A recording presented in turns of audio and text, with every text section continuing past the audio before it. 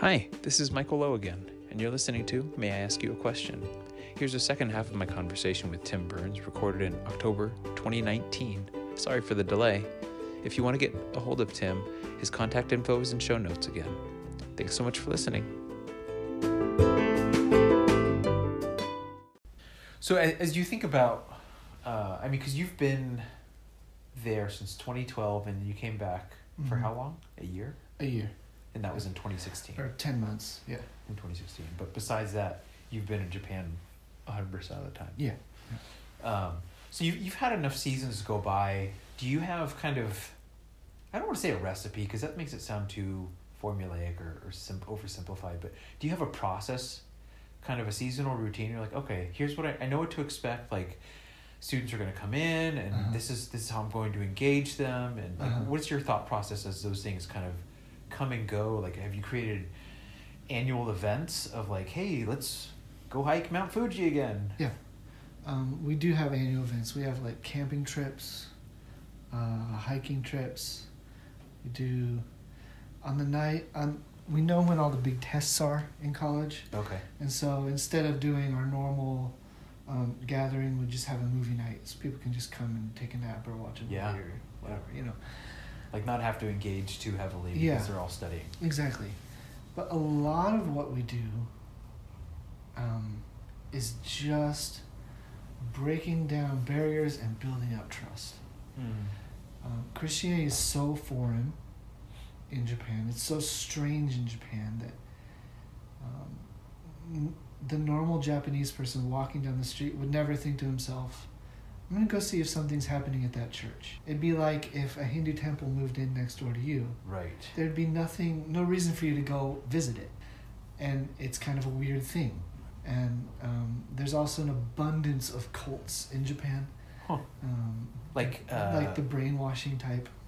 Oh, so not like, are they like Shinto or Hindu? Or not most of them are based in Buddhism. Okay.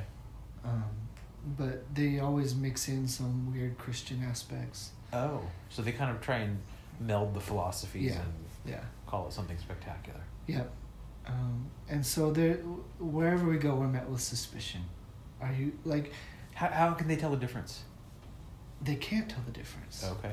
So when I moved into my neighborhood, I told my neighbor I was a Christian. He said, Mormon or Catholic?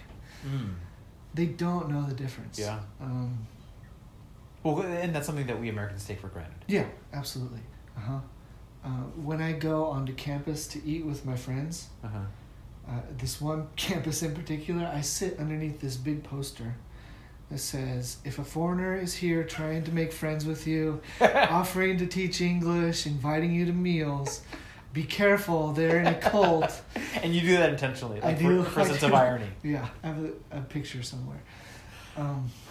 So a lot of what we do is just breaking down barriers. Like, we had this one guy, he's a good friend now, but the first time he ever came, I invited him to come in, and he stopped at the church entrance, like outside the door.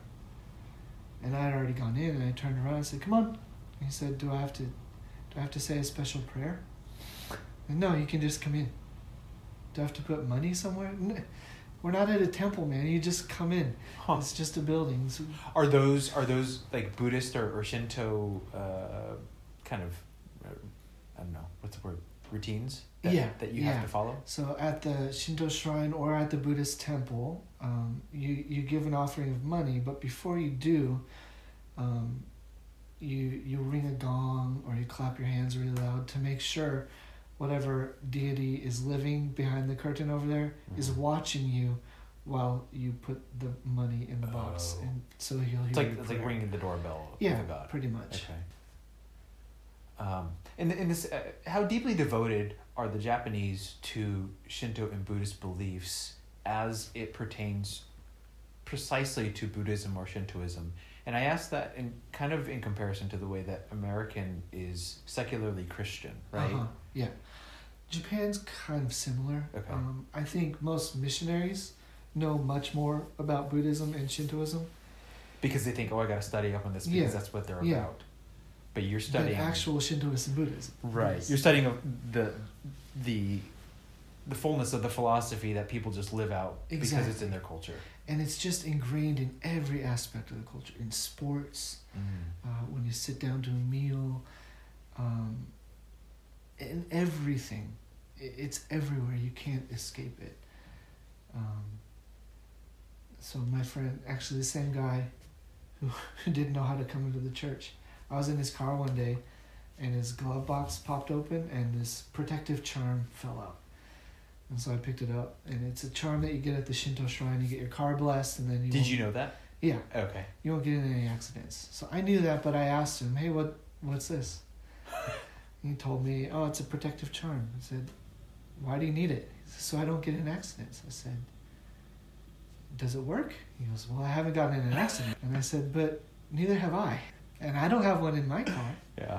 So, oh, I never thought about it like that. Right. But it's just what you do. Yeah. You get a new car, you go get it blessed. Right. So most Japanese people would say, I'm not religious. And yet, depending on the holiday or the occasion, right, they're very religious. There's just like some sort of cultural gravity that like, oh, I'm living in this country and this is what people do. Yeah. And there's always in the back of their minds, well, it's probably not real, but just in case.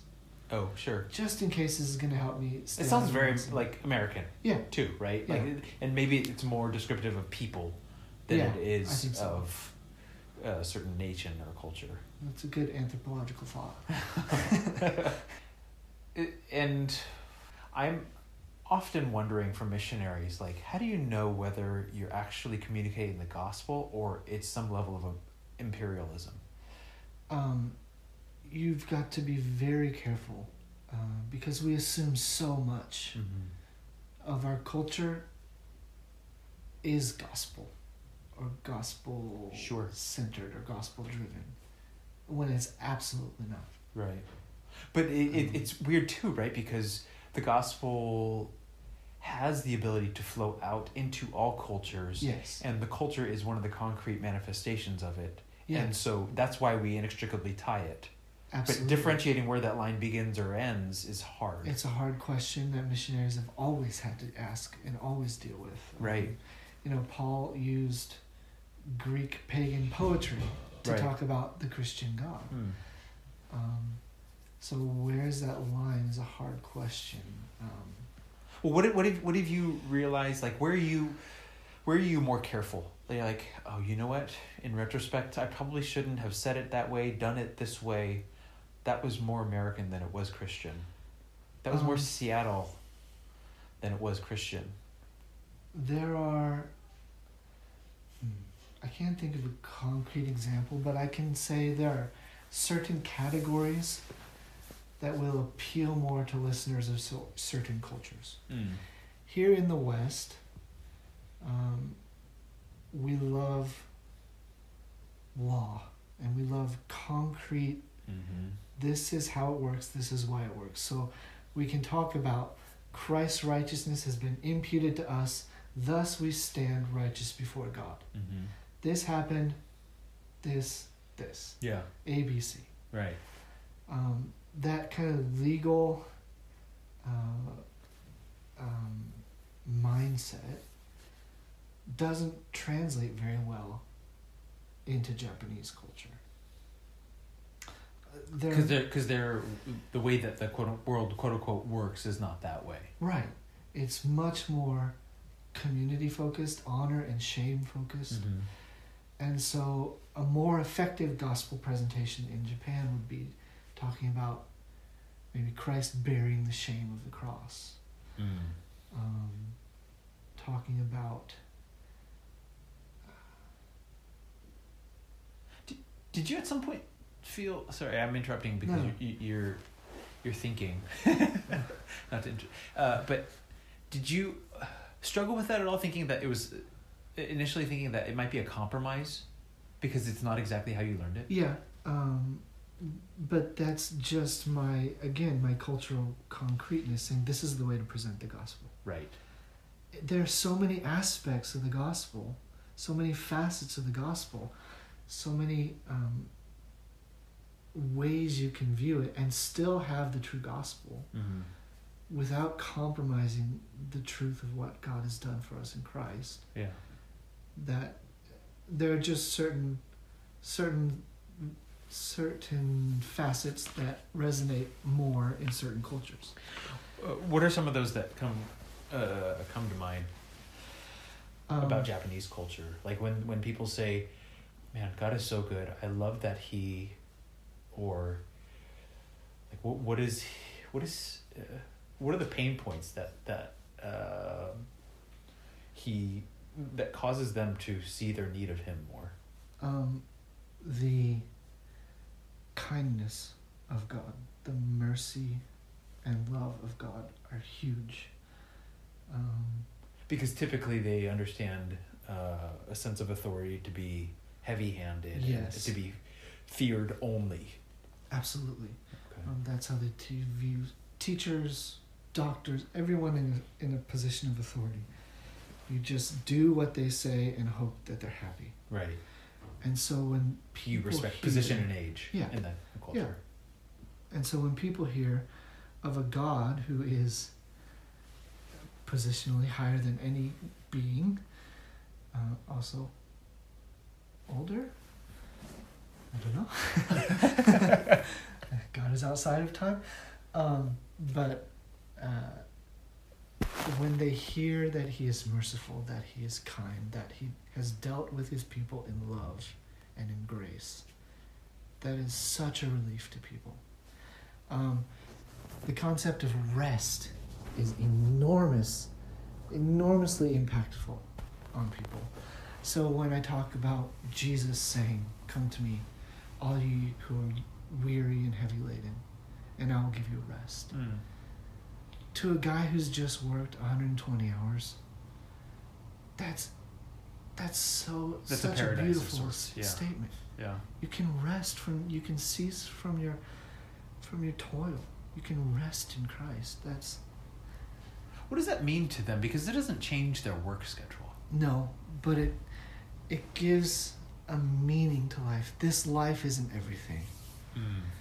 So, I mentioned Ecclesiastes before. That's a powerful book to a Japanese listener. Because everything they're doing, the reason they're so devoted to that job, and nothing else, is for safety and comfort.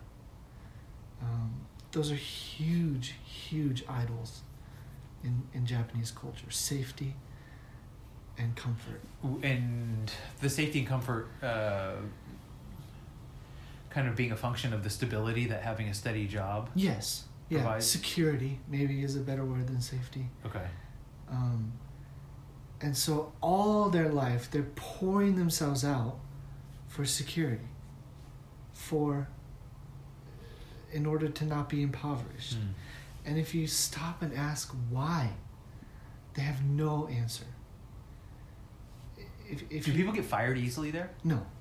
So there's just this like overwhelming cultural fear that I need to work really hard or I might lose my job.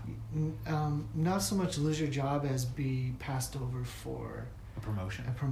or smaller bonus this year or things like that. And if that happens, does that become kind of habitual? Like, oh, we passed over him once, so we're going to pass over Yeah, him again. pretty much. Oh, okay. So You there can get is stuck at a there certain is a level of legitimacy to the sense of fear. Yeah. Not that they would lose their job, but that they would lose the traction in the job. Absolutely. Okay. And there's so much competition to go up to that next level.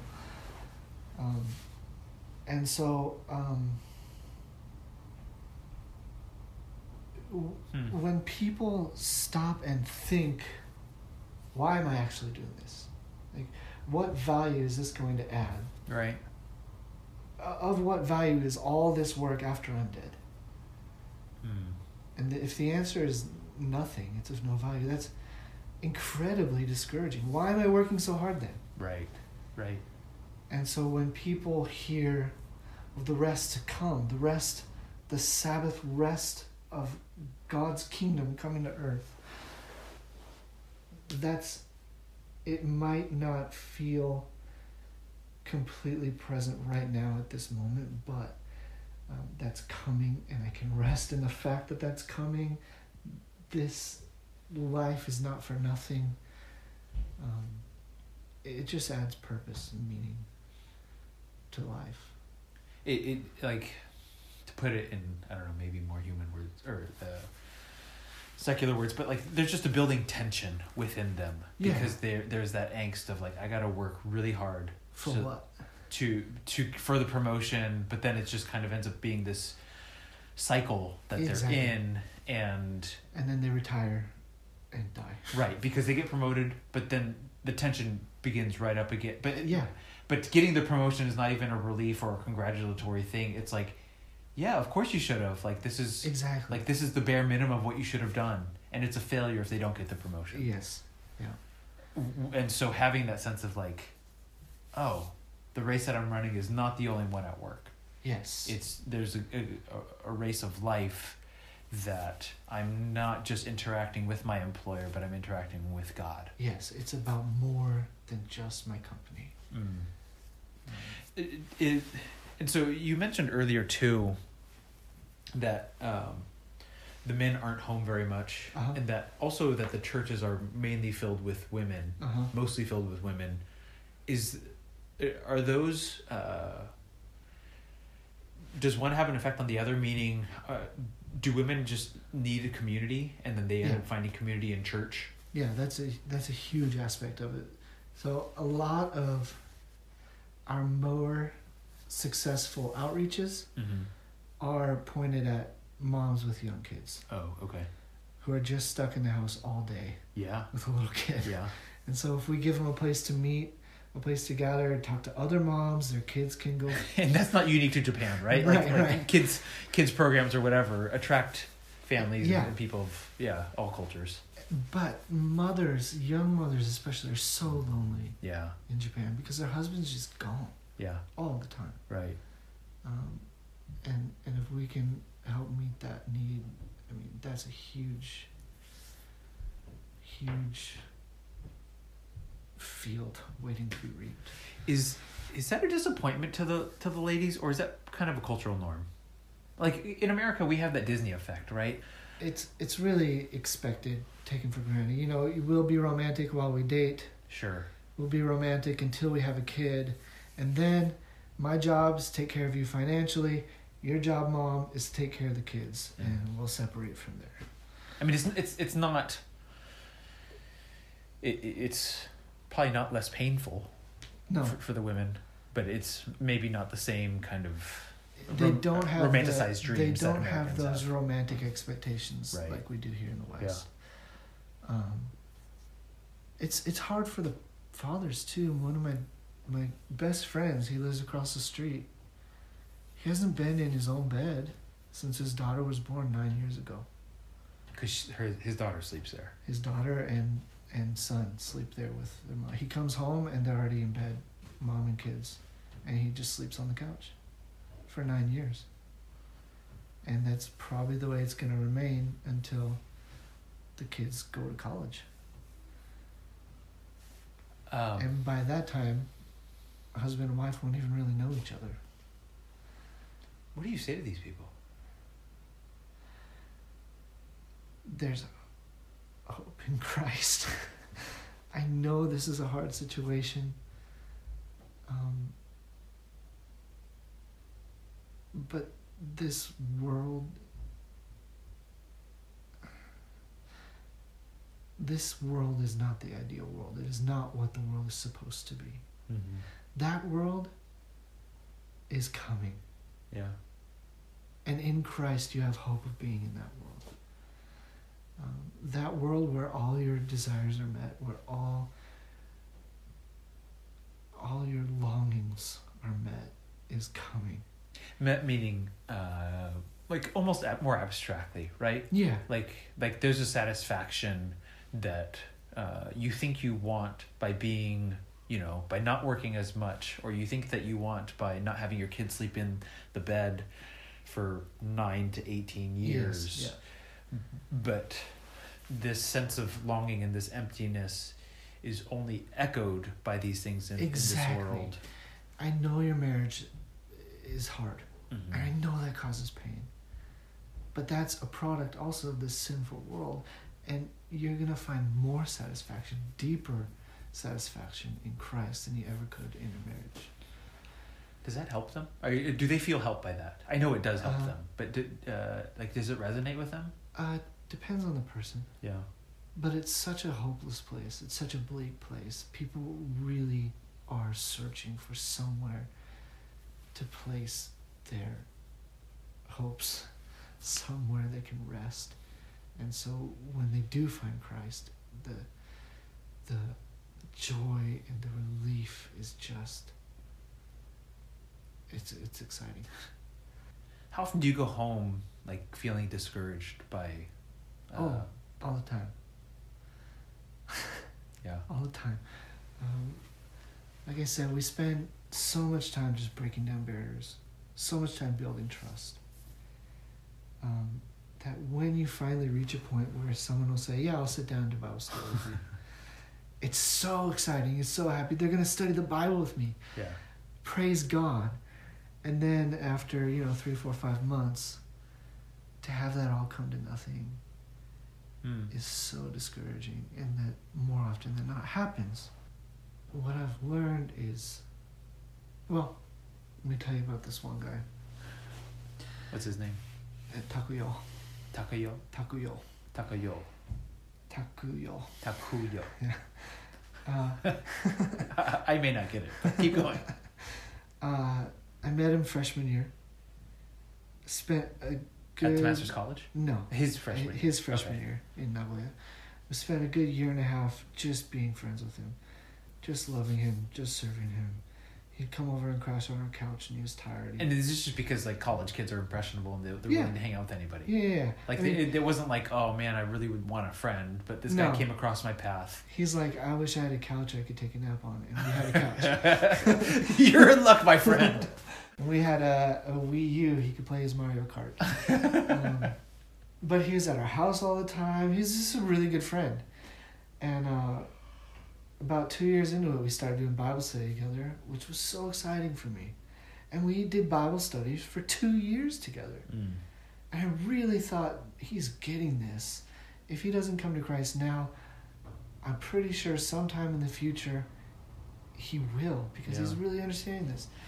Come to his graduation. And he takes me aside and says, you know what, Tim, I wish we just could have been friends without all the Bible stuff. Huh. What do you mean? So I never liked doing Bible study. I just did it so you would still be my friend. Huh. And I realized I had failed to show him that I love him whether or not he comes to Christ. That I'm here to serve him. Like that love was there, but it just was not evident to him. Yes. Yeah. Which was a really hard realization, a really sad realization. So he was doing it to be polite. Yeah. Which is also a Japanese cultural value. Yeah. And so now I'm much more careful when I talk to people about doing Bible study. I don't care whether or not you come to Christ. I love you. Yeah. I think this message that I have can give you hope and peace. I think you need to hear it. I'd love to tell it to you. But if you don't want to, I still love you. I'm still your friend. Did you say that bluntly to them? Yeah. Do they appreciate that? Like. I think so. But like they won't tell you different necessarily because they're polite.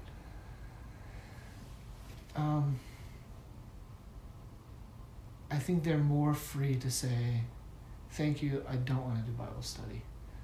Because you've given them an out. Yes. Okay. Yeah.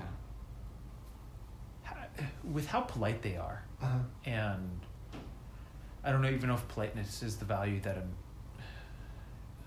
thinking of the most, but does it make it harder to gauge a level of sincerity? Yes. Yeah. Like just in any interaction, right? Not just gospel interactions, but just generally. Any interaction. Yeah, absolutely. So for instance, I have a neighbor who is kind to my face, but who I know spreads terrible rumors about me. Like what? I'm a criminal. and I'm running from the law in America, which is why I'm in Japan. And this person sincerely believes that. Sincerely. When I first moved into the neighborhood, this person drew a police sketch style drawing of me. And it was before we had met. Like, he drew this, he'd seen me walking around, he drew this flyer, passed it to every house in the neighborhood, and said, I don't know if you guys have seen this foreigner walking around. He seems really suspicious. I don't know what he's up to, but everyone keep an eye on him. And it came to my house. But the cool thing was a bunch of neighbors came over like, sorry, that guy's kind of racist. But even that guy, who hates my guts, is polite to me when I see him on the street. What does that politeness look like? Is he just like smile like, oh, hi, Yeah, how are you? He'll say good morning or good evening. Yeah. And just give a little bow. But that's just how it is. I would say more than politeness is this idea of harmony that kind of rules everything. You've got to keep everything in balance. Sure. Which is a very kind of, I don't know, generally Eastern thought, Yeah. right, of balance. Yeah. And so that explains the conformity of the culture and the politeness. You don't want to upset anything or anybody. Which is why, like, there's just cultural norms, cultural structures that you just, like, kind of like you were saying, like, after you just kind of run in your lane. Yeah. And that's what you do. Like, there's no, what we would call, in America, a freedom to break through. Not at all. Not at all. So, what's your...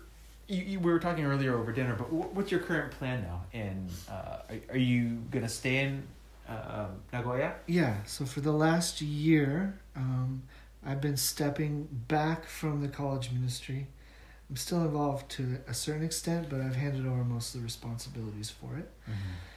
And I've been working with a Japanese pastor to plant a church kind of midtown Nagoya.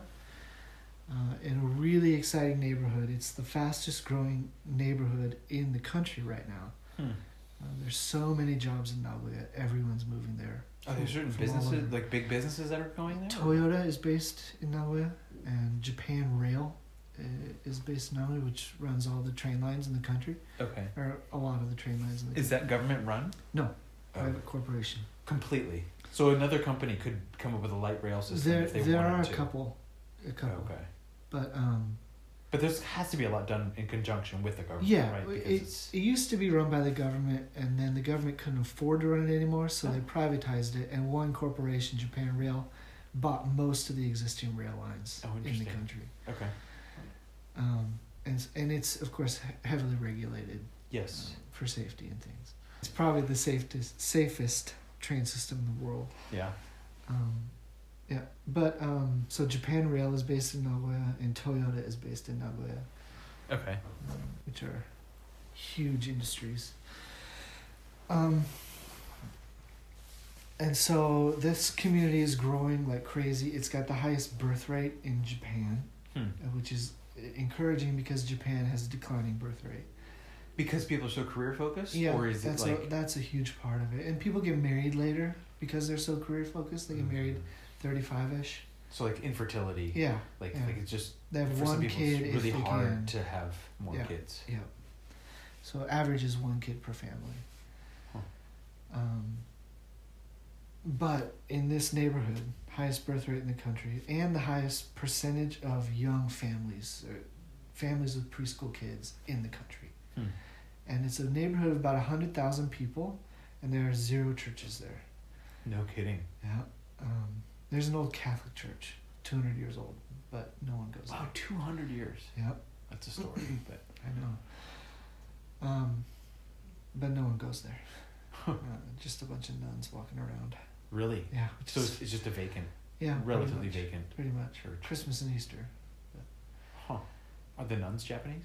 Yeah. It's kind of funny to see them walking around in their habits. Yeah, that wouldn't be what I as an American would expect. I know, right?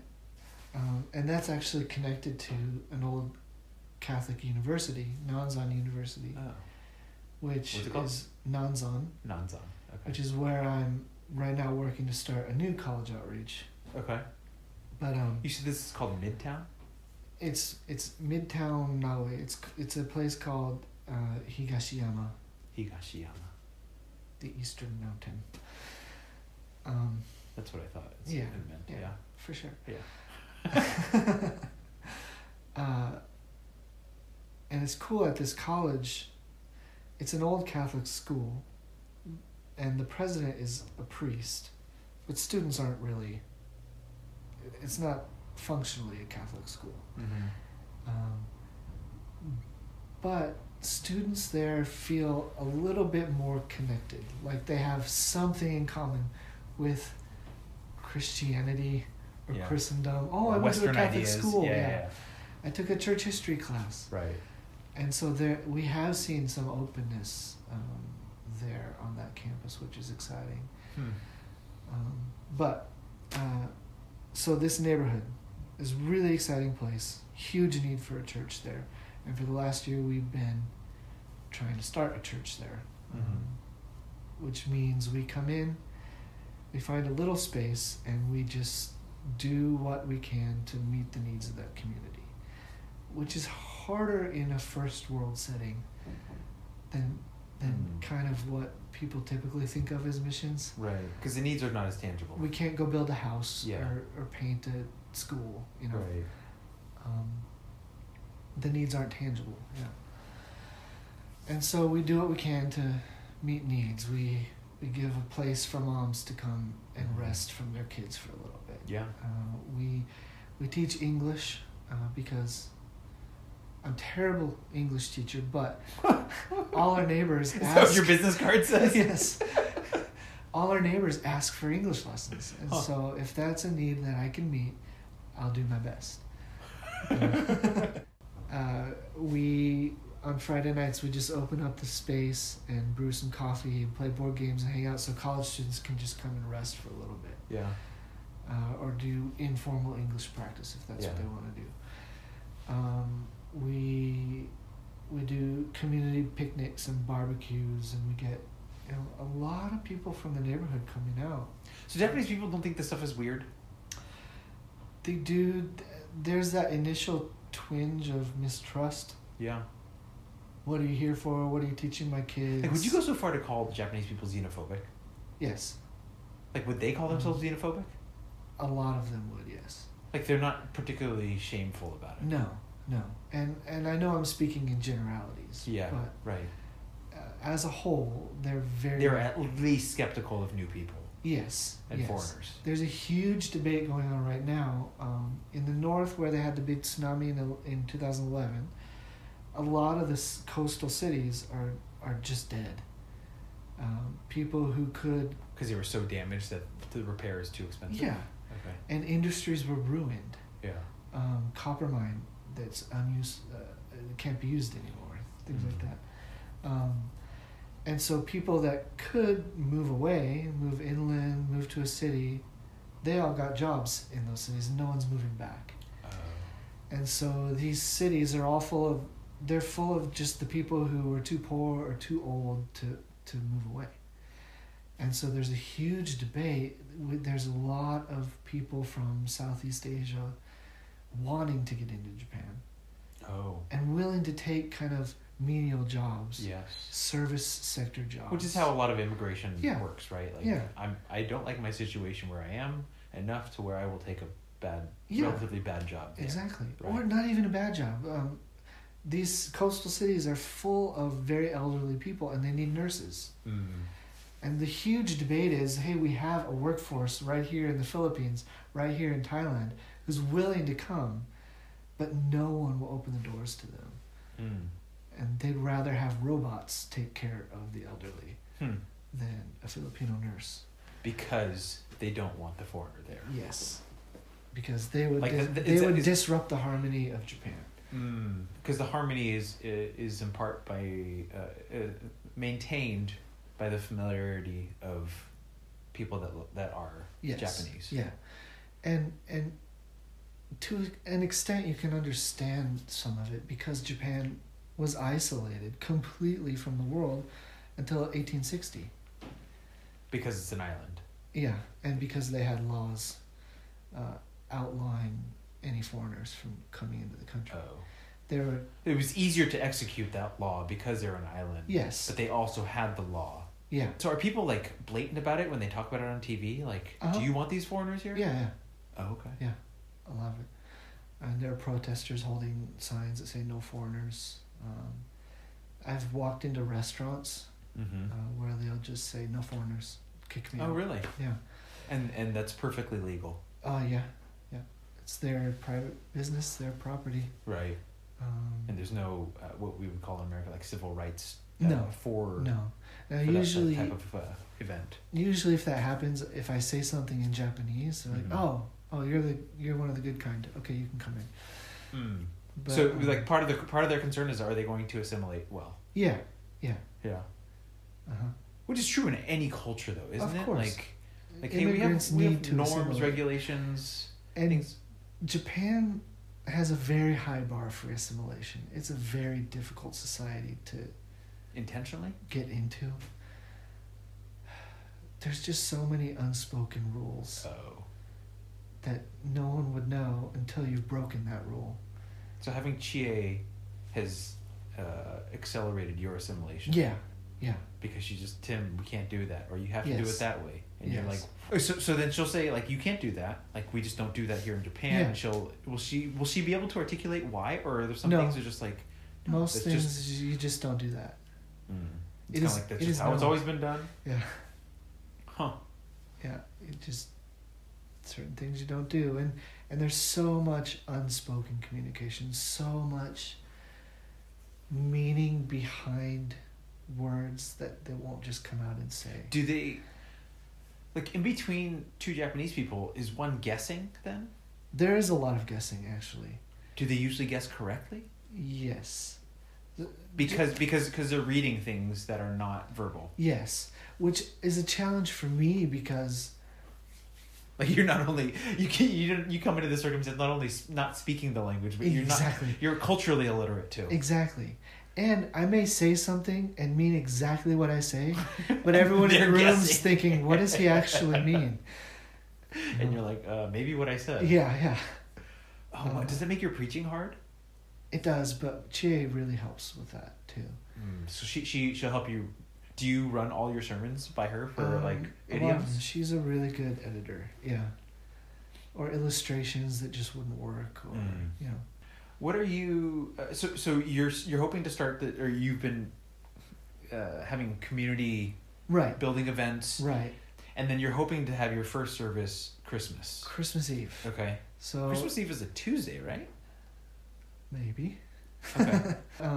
It'll be Christmas is a normal work day for people in Japan, Okay. and so we'll do it from probably 6 to 9 ish, Okay. and hope people aren't working too late that night. I heard people eat fried chicken for Christmas. Like They do KFC. KFC. Like KFC specifically. Yes. So it's like a full-on American day for them. And like yeah, Christmas and KFC. you have to reserve your bucket of chicken months in advance, because if you try and get it Christmas Eve, the day before Christmas Eve, there will be no chicken. That's such a foreign idea to me as an American. Like, I have to call KFC and reserve my bucket of chicken. Yes. Now, is KFC better in Japan than it is here? It is, actually. Like by far? Yeah. It's not greasy. Is it finger looking good? It is. Yeah. Okay, so you're starting Christmas, and you told me earlier that you're trying to get a critical mass of sorts. Yeah. So when we have an event like a picnic, we gather maybe between 60 and 70 people from the neighborhood. None of them are believers, but some of them are quite interested.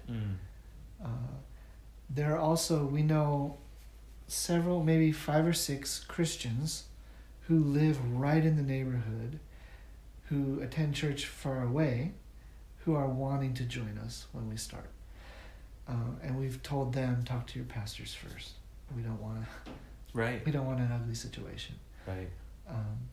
But Which you can't necessarily prevent either way, but No. at least you encourage them to take proper steps. yeah, so we've built up a lot of kind of goodwill in the community. People know us, people like us, and doggone it.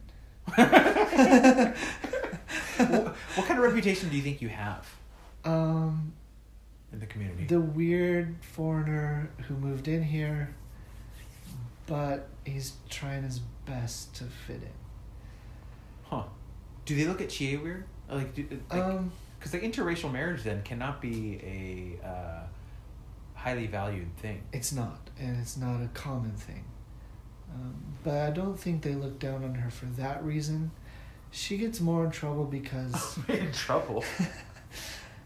she came to the States when she was 18, and then we moved out there when we were 30, 31. And so all of her adulthood was in America. Yes. Okay. And so there are certain social cues and social mores that she just doesn't see Yeah. all the time. Or she's And- like a second late. Yeah. Where I would get away with that because they just assume, of course, he doesn't know how Right. to do that. Yeah. Okay. She doesn't because she's Japanese. Yeah. She speaks Japanese. Like everything about her is she's Japanese, Yeah. but there's just So she should know better. there's like a cultural gap for Yeah. her. Experiential gap. Yeah. So that's been a challenge. She's getting better. Yeah. What do you foresee for the next 5 to 10 years? Well, we want to see a multiplicity of churches planted in the Navajo area. We want. How quickly do you think that'll happen? Not very quickly. Like but, we're not talking about 5 to 10 years, then we're talking about like 20 to 30. yeah, Okay. and one of the reasons. I mean, there are many reasons, but one of the reasons I want to work with Japanese pastors or Japanese seminary graduates is because at a certain point it's easier to hand off a church plant and say, it's yours now, Right. and then move on to the next area. And then that's kind of learning from the initial model from the World War II vets that went Yeah. back and everything, not intentionally, but was kind of reliant upon the Americans. Exactly. There really is a huge culture of dependence upon missionaries Right. in the Japanese church. Is there almost an assumption, too, that that's just the way it is? Yeah, they're the professional Christians, Mm. so they should take care of stuff. Okay. Which puts a lot of pressure and stress on the missionary, and it doesn't train the church that it doesn't place ministry in the hands of the church where it belongs. Missionaries just kind of take over. Do they have trouble understanding the access that they have to God? Yes. Because like how you talk about it makes me think like, oh, do they view that there's this chain of command that they Yes. cannot jump? Pretty much. Shintoism and Buddhism are both hierarchical, and you've got to go through the priest to get the blessing, right? And Christianity is treated the same way. It's just kind of naturally brought into it. Yeah. That guy preaching up front is the one who's close to God, and God will bless me through that guy. Right. I just have to show up on Sunday. Right. And so the retraining that has to take place is needed. So your goal though for the church you're planting is eventually to see some Japanese nationals raised up to lead the church. Yes. What do you foresee as the process for that? So we're working with a Japanese pastor right now. He was a pastor in Tokyo for 10 years. Okay. And so right now we're just kind of working as a team in this community outreach. We want to, this December we'll start worship, and we're hoping to see between 5 and 10 people show up regularly. Like 5 and 10 individual people, not 5 and 10 families. No, people, individual people. Most likely college Yeah. age-ish. So right now there's 4 of us trying to do this outreach. Yeah. If there's 10 of us, that's a lot better. Yeah. But we're hoping for 5 to 10 people who are devoted and committed to living and ministering.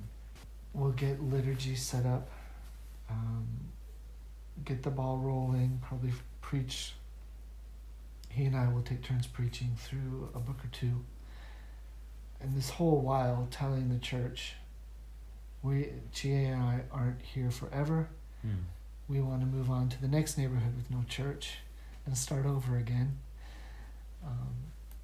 And then we're also working with the seminary in town, just meeting students, guys who will be graduating in the next couple of years, and talking to them about potentially joining us for the next work. Setting the expectation early, and then sorry, did you say that there is a seminary nearby that they would? There is, yeah. That would There's go a seminary in town, Okay. great seminary. Is being a pastor a viable career? No, most churches are too small to support a pastor with a family. And so a lot of guys will pastor and have a part-time job. Bivocational. Yeah. Or unfortunately, a lot of guys move to America or Canada and pastor Japanese churches here because it's easier to take care of your family. Are there other, economic models that you've seen for Japanese churches that work? Like, no. do American churches support some Japanese churches, or? Yeah, there are a couple churches in America that I know who pay at least a portion of pastor's salary, which is huge help, and a huge encouragement to the pastor himself to know that he's not alone in this work. There are brothers and sisters around the world praying for him. Which, as you said earlier, the loneliness of a Japanese Christian is very tangible. Yeah. And you foresee that taking, like you said, 20, 30 years? Yeah. You mean to even get any sort of patterns established for raising up Japanese nationals to lead the churches? In our career, we hope to plant 3 churches. That are self-sustained churches. Economically, and in terms of attendance, and in terms of community. And self-propagating, the church itself taking the responsibility for ministry and for outreach. Right. That's our prayer. And our prayer is 20 churches. But so really what you view, if not more, really what you view yourself bringing then is doing your best to bring the message and manifest sense of what the gospel is. Yes. But it is bringing a gift that they need to receive and they need to own.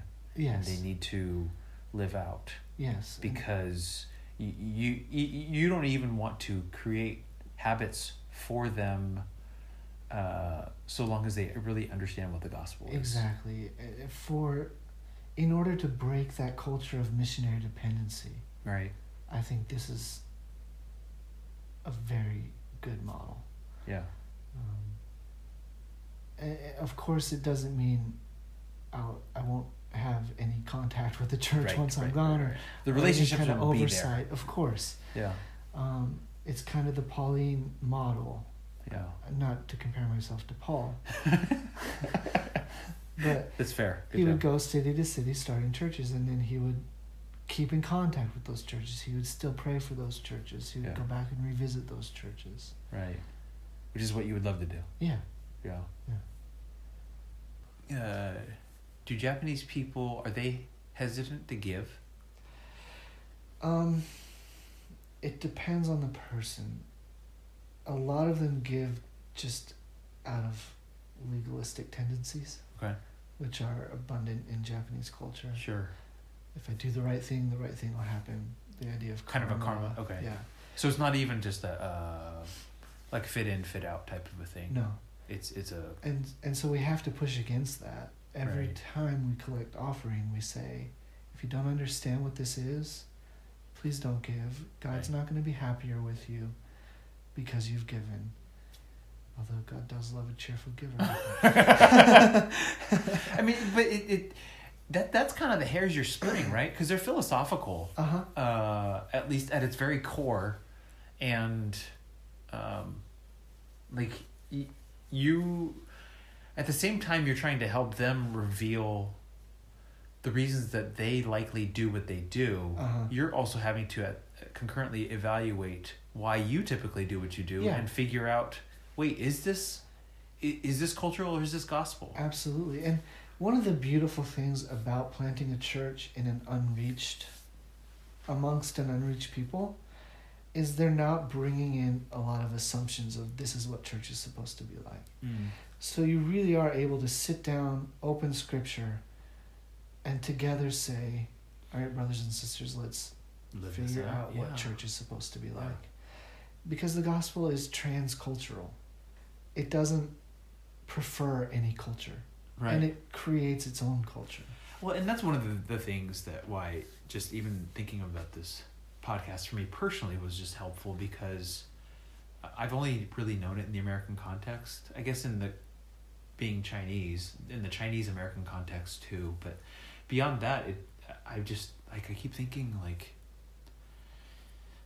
what is it in its essence, right? But almost to find out what it is in its essence, I'm curious to know what it is in multiple cultures to see what kind of commonalities come up. So I say that as a lead into, what are some of the ways that you've seen Japanese people live out the gospel that you're just like, as an American, like, I did not even know that this could be that way, or like Americans would really benefit from thinking differently in this way?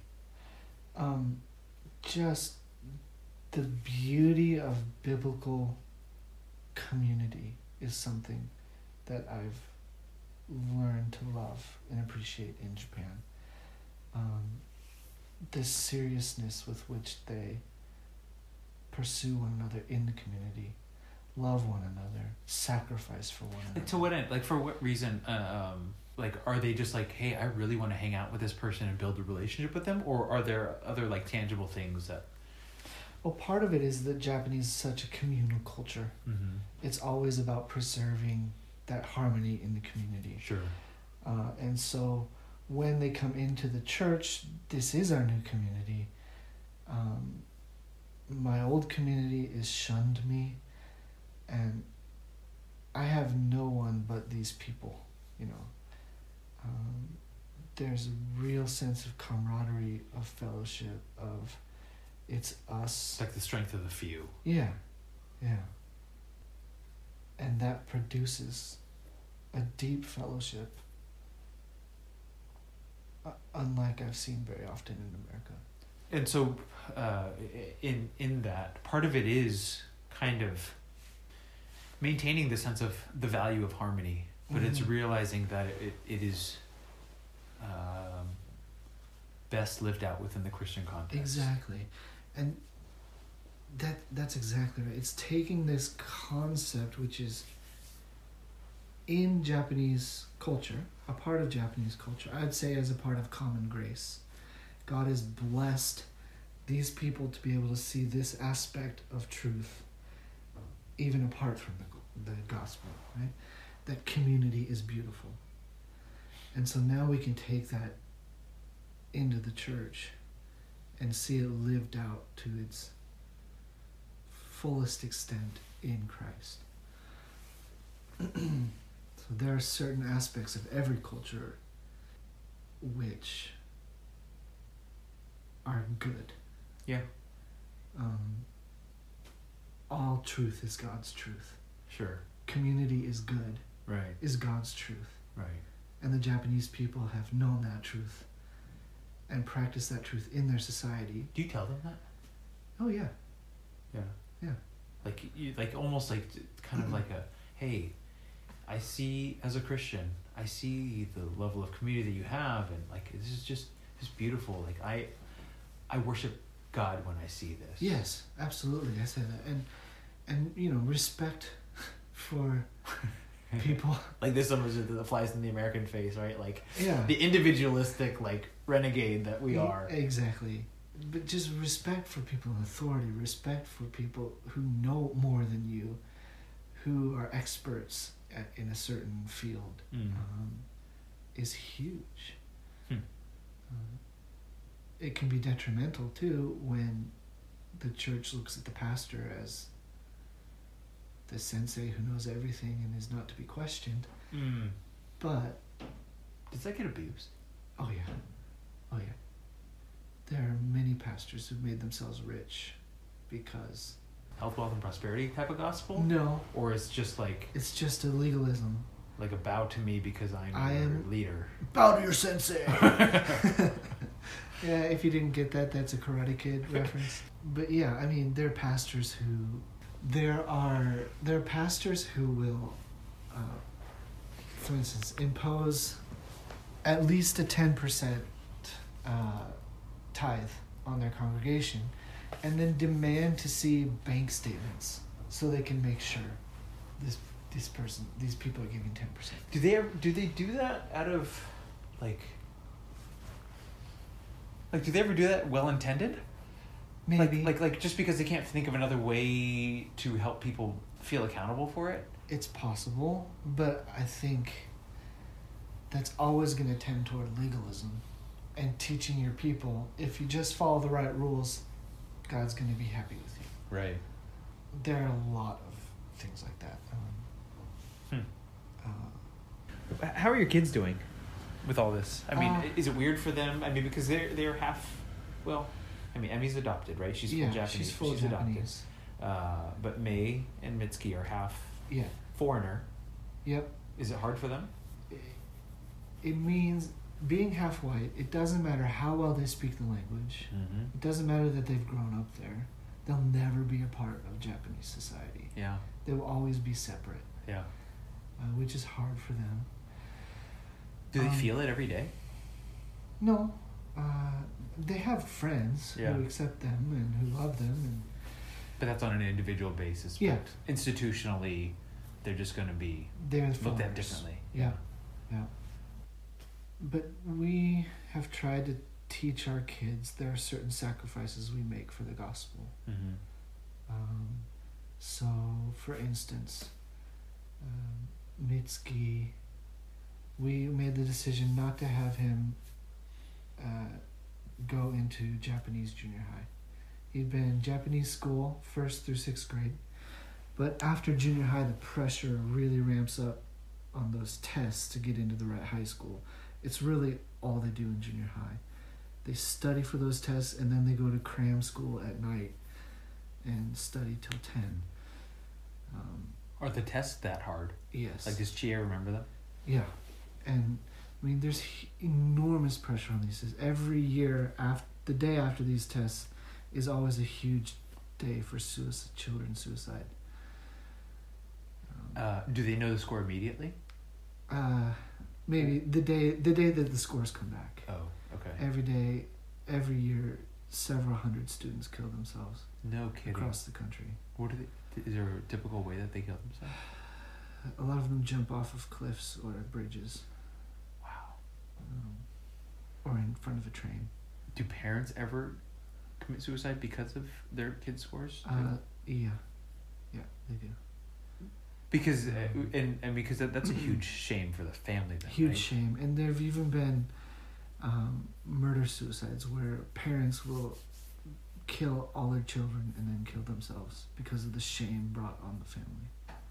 And suicide is viewed as a way to get rid of that shame.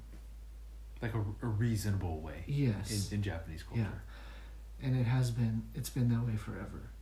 So when news like that comes out, are people sad or of course they're shocked and they're sad because even though it's in that background of cultural thinking, the reality is still shocking. Sure. Like the finality and the loss of life is still... It's there and it's palpable. Yeah. Hate suicide. That's such a part of Japanese culture. There's always that Buddhist thought in the background. Well, I can... if this is real, then I'll just start over or something else. Do people say that? Uh-huh. Huh. whatever I come back as next, it's going to be better than this job I'm stuck in for the next 40 years. And so all of these things kind of packaged together are why you've put Mitski in, is it an international school? International school. Okay. The problem is the international school in our neighborhood that we can afford is not the best school. In terms of its rigorousness. Academically, yeah, it's substandard. Okay. So we've had long talks with Mitski. Who is now 14. Okay. That this may hinder his further education in the future. Huh. When we go, for instance, when we come back to the States in 2 years for our 10-month period, we don't know if you're going to be able to stay in 8th grade. They might bump you down to 7th grade because you just haven't learned enough. Because the international school is that poor. Yeah. Oh wow. But it's our only option right now. Because you don't want only option because the Japanese system it's is our not most viable option right now. Okay. And homeschool is not an option. Like it's just not culturally done or not It's not done. Not valid. Right. And so we've talked about him. This is one of the sacrifices we have to make for the gospel. And that's a heartbreaking thing to talk about with your son. What does he say to that? He says, okay, I'll do it for the gospel. I'll do it for the Japanese people. And he's baptized, right? Yeah. So. Yep, he is. And so we've tried to instill in all of our children that life might be difficult here. There might be things we have to give up, things we would have in America that we don't have here. Mm-hmm. But for the sake of the gospel, for the sake of Jesus being worshipped here, we're going to give those things up. Yeah.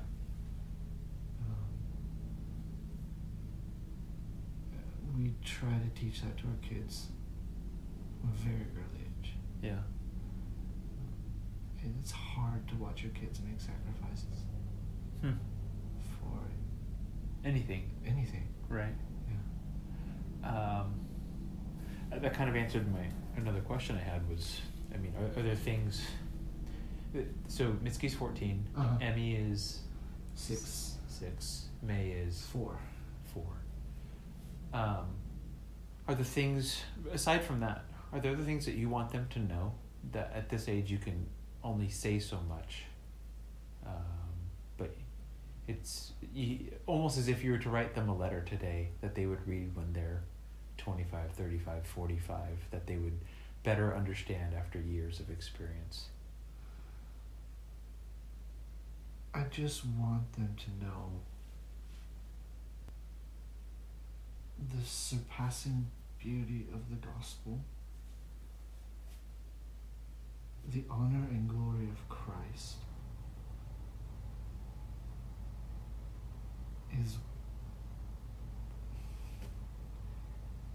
is what drives our lives in Japan.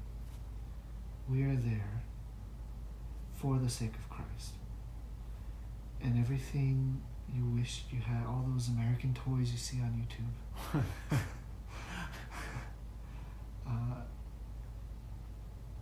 The highest quality of education.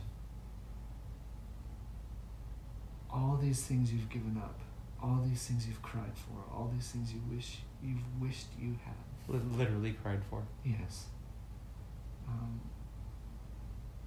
Giving those things up will have been worth it in the end. If the church is established here, if Christ is preached here, and if people are turning to Him.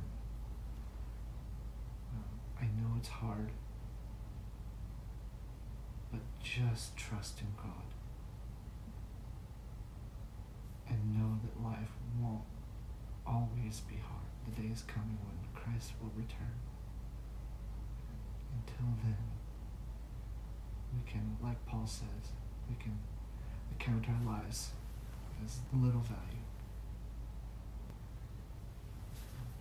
I want them to think more of Christ than they do of themselves. And to realize that is our driving motivation. That's why we do everything.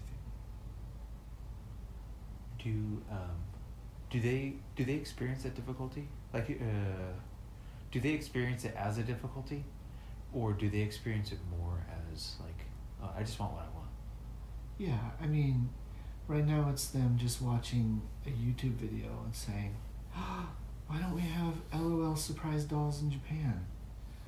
You know, they're 6, so Yeah. the things they're missing aren't so huge. Right. But they know that in America they would have those things. Yeah. Not because they're particularly hard to obtain, but just because they're an ocean away. Yeah. Yeah. Or, you know, our son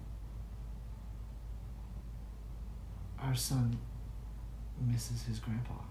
Yeah. And so do our girls. Yeah. He misses his friends in America. He lived here till he was 6. Yeah. He has good friends. Yeah. That he never gets to see. Hmm. But all that will be worth it one day.